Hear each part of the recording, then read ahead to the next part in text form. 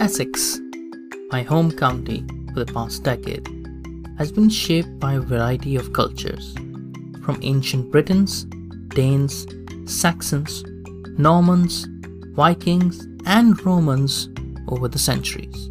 Situated in the southeast of England, between London and the North Sea, with an area of 3,670 square kilometers and housing a population of 1.9 million people, recorded as of 2019, it consists of 12 districts, with Chelmsford being its capital and 2 unitary authorities of Southend and Thurrock. That is the cursory, modern-day summary of the county. In this episode, I will briefly go into the history of Essex and some interesting facts. So let's get straight into it.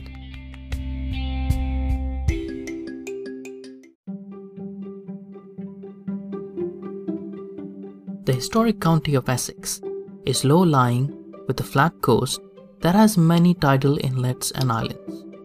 The hardwood forests covered on its predominantly clay soils resisted agricultural efforts until the Iron Age, and even today some tracts of land that were never converted farmland survive as woodland, notably in Epping Forest.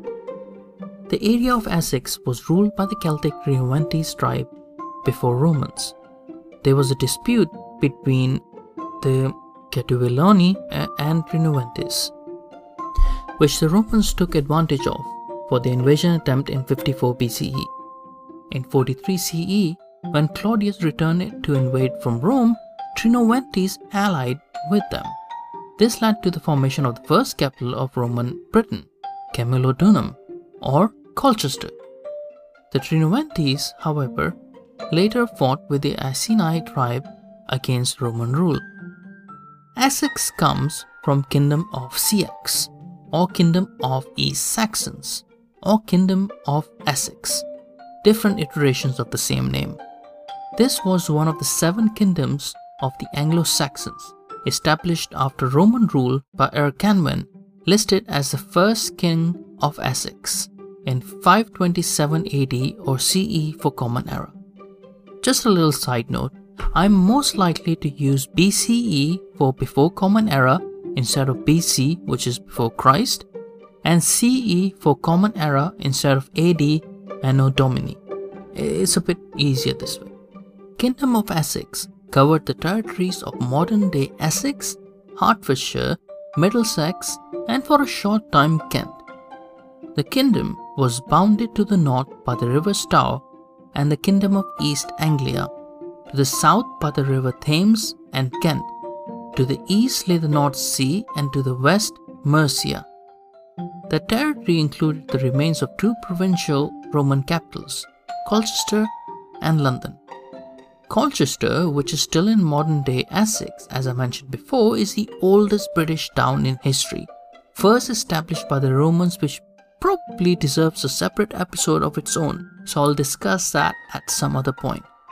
In 825 Common Era, Essex became part of Kingdom of Wessex and was later ceded under the Treaty of Wetmore to the Danelaw under the Kingdom of East Anglia. In 991 CE, the Battle of Maldon resulted in complete defeat of the Anglo-Saxons by the Vikings and is commemorated in the poem The Battle of Maldon.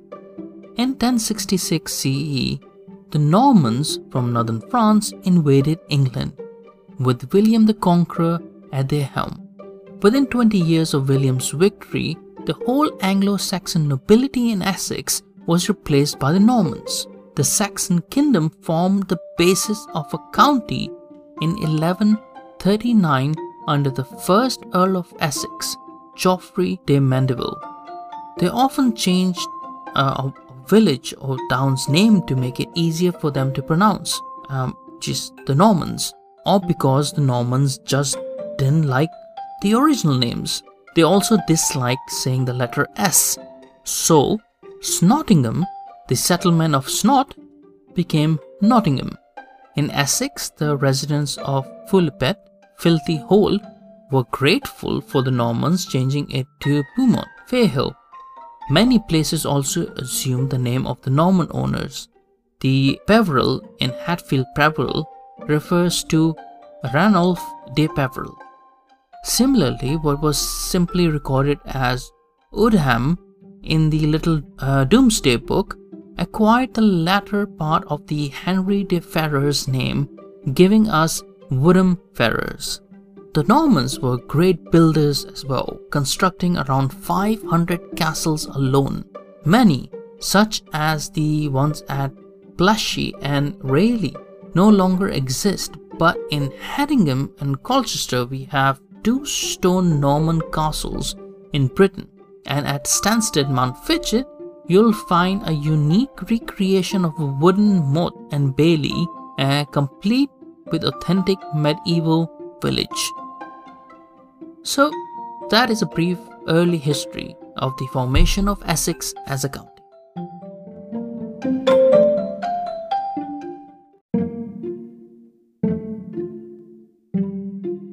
The coat of arms of Essex is 3 sea-axes, which are these 3 short swords with a sort of hook towards the end. They look more like scimitars as opposed to a sea-axe was traditionally a different shape, and they were used by Saxons who settled in these lands from the 5th century onwards. The hook or notch at the end, it is said, was used to drag the enemy boats closer, and the shorter nature of the sword meant it was quicker to deal deadly blows. Let's see some other interesting facts about Essex.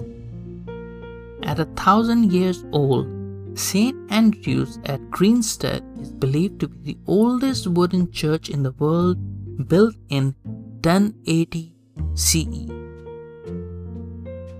Essex is home to Britain's first ever town, smallest town, and biggest village. The first ever town, as we mentioned before, being Colchester, built by the Romans with old Roman walls in the city still over there, which are over 2,000 years old. Smallest town being Manningtree, with only a population of 900 people, more of a village, but technically by the old letter of the law it is regarded as a town. And biggest village of Britain being Tiptree, with a population of 9,000 people but being technically classified as a village, also home to the all-famous Tiptree jams. One of the most famous doctors in history must be Queen Elizabeth I's personal physician William Gilbert, who was born in Colchester. After practicing medicine for many years in London, he became the physician to the Queen during her final years. After her death, he was appointed to King James I, although the doctor's own death quickly followed, likely due to the plague. Gilbert is also credited by many to be one of the earliest founders of electricity and magnetism, and is likely to have originated the word electricity.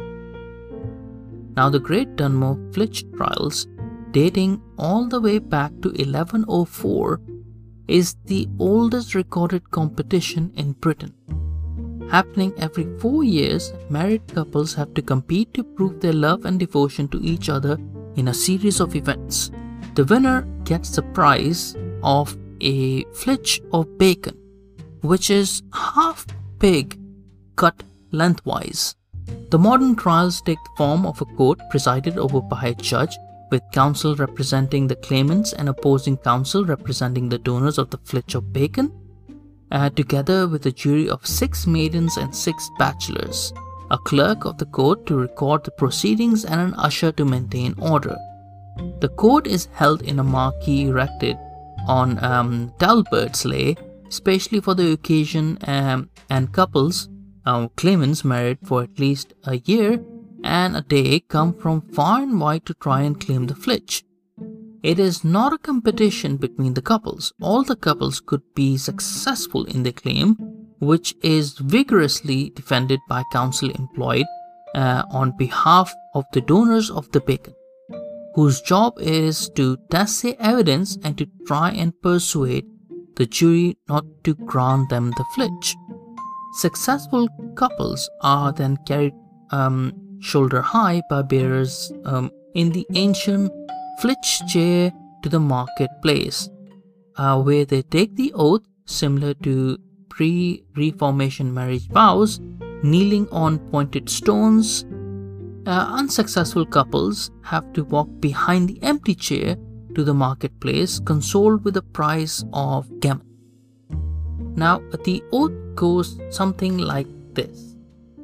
You do swear by custom of confession that you never made nuptial transgression, nor since you were married man and wife, by household brawls or contentious strife, or otherwise in bed or at board, offended each other in deed or in word, or in a 12-month's time and a day, repented not in thought in any way, or since the church clerk said Amen, wished yourself unmarried again, but continue true in desire, as when you join hands in holy God. Southend-on-Sea has the world's longest pleasure pier, measuring 1.34 miles. Work started on it in 1829 and it has been open ever since. The pier is so big it's home to its own train track along with cafes, shops, rides, mini golf and more. Following on from that, the Essex coastline is over 350 miles long. That's the equivalent of driving from London to the Alps, to give you an idea of the kind of distance we're talking about. Also, the Essex coastline is the second longest of any English county. Only Cornwall has a longer coastline than Essex. The first ever radio broadcast in the world was made in June 1920. This took place in a studio in Chelmsford, making them pioneers of international radio waves. The New Street Works was a manufacturing plant built by the Marconi Company in Chelmsford by Marconi in 1912. It is credited as being the first purpose-built radio factory in the world. Now, a somewhat weird fact. Greyhound racing is popular all over Essex. But once Romford Greyhound Racetrack hosted a cheetah race in an attempt to draw in the crowds and make more money. Well, obviously, it was banned soon after the race. But it's funny to think that they actually hosted a race between cheetahs. Weird, isn't it? Saffron Walden Turf Maze is the largest of its kind in the world and is one of just 8 surviving turf mazes in England.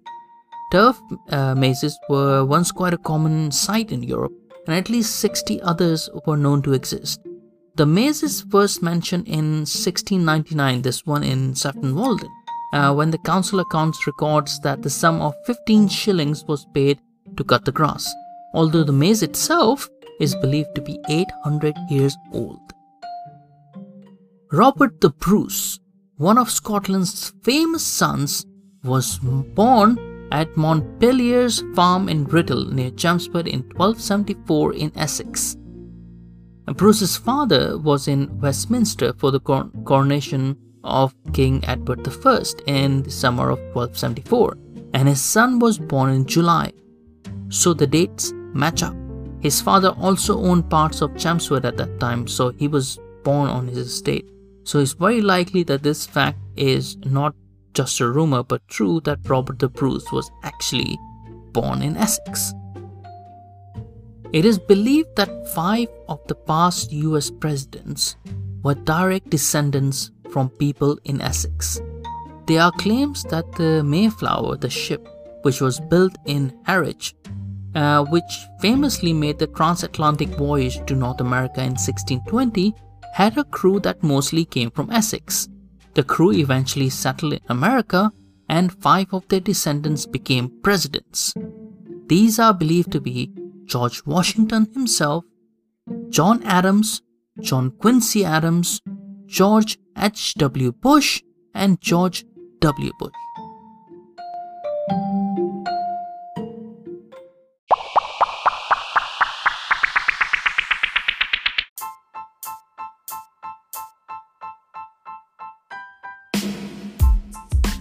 Alright folks, now I can keep on telling you more and more facts about the county I have resided in for the past decade, but this will just have to do for now. I hope you enjoyed this fun-packed episode. Now, I know it has been a while since I have published an episode, but I had some personal health issues that I had to deal with, which meant I had to delay recording any of the episodes.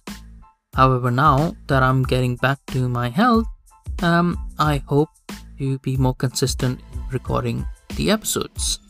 I've also decided to shorten the time of each episodes. Most of the episodes up to 15 to 20 minutes. However, probably me rambling on right now might increase the time. But I've decided to do it for 15-20 minutes because it keeps the interest of the people more, and I hope you like the shorter package of the episodes better. Well, let's see how it goes. Anyways, next time I will dig up something related to Christmas for our Christmas special episode. Maybe a long list of Christmas related facts or Christmas traditions from different countries or something, different cultures or whatever. Something related to Christmas, and I hope to record it for you guys before Christmas. Till then, take care, be good, and thank you so much for listening.